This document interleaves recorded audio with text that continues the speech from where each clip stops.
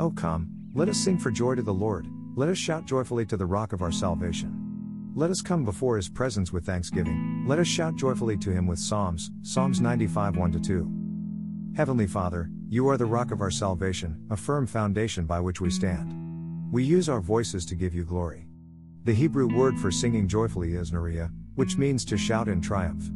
There is victory in your powerful name. No matter how difficult circumstances in life become, we can always trust in you, our rock and redeemer. For the Lord is a great God, and a great King above all gods, in whose hand are the depths of the earth, the peaks of the mountains are his also. The sea is his, for it was he who made it, and his hands formed the dry land. Psalms 95 3-5. Everlasting God, you are the King of kings and the Lord of lords. You are our Creator. We are your creation. Our entire life is contingent upon your mercy and grace. You hold the entire universe in your hands, the depths of the earth, the peaks of the mountains, and the oceans all belong to you. Holy Lord, you are the potter and we are the clay.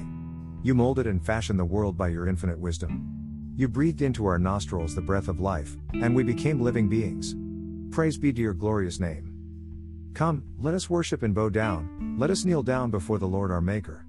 For he is our God, and we are the people of his pasture and the sheep of his hand. Today, if you would hear his voice, do not harden your hearts, as at Meribah, as in the day of Massah in the wilderness, when your fathers tested me, they tried me, though they had seen my work. Psalms 95 6-9. Creator God, it is noble and good for us to worship and bow down before you.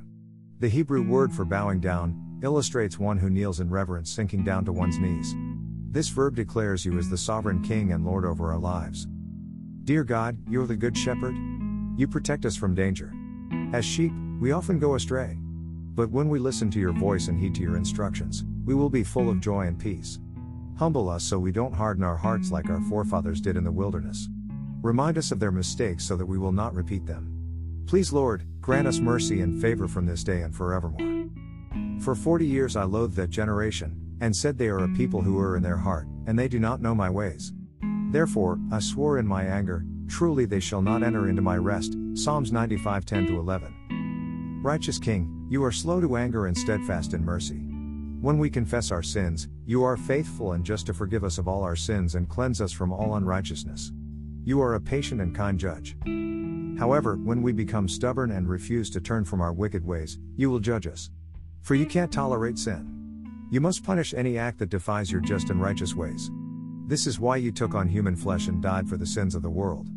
You, who knew no sin, became sin for us, so that we might receive the righteousness of God by faith.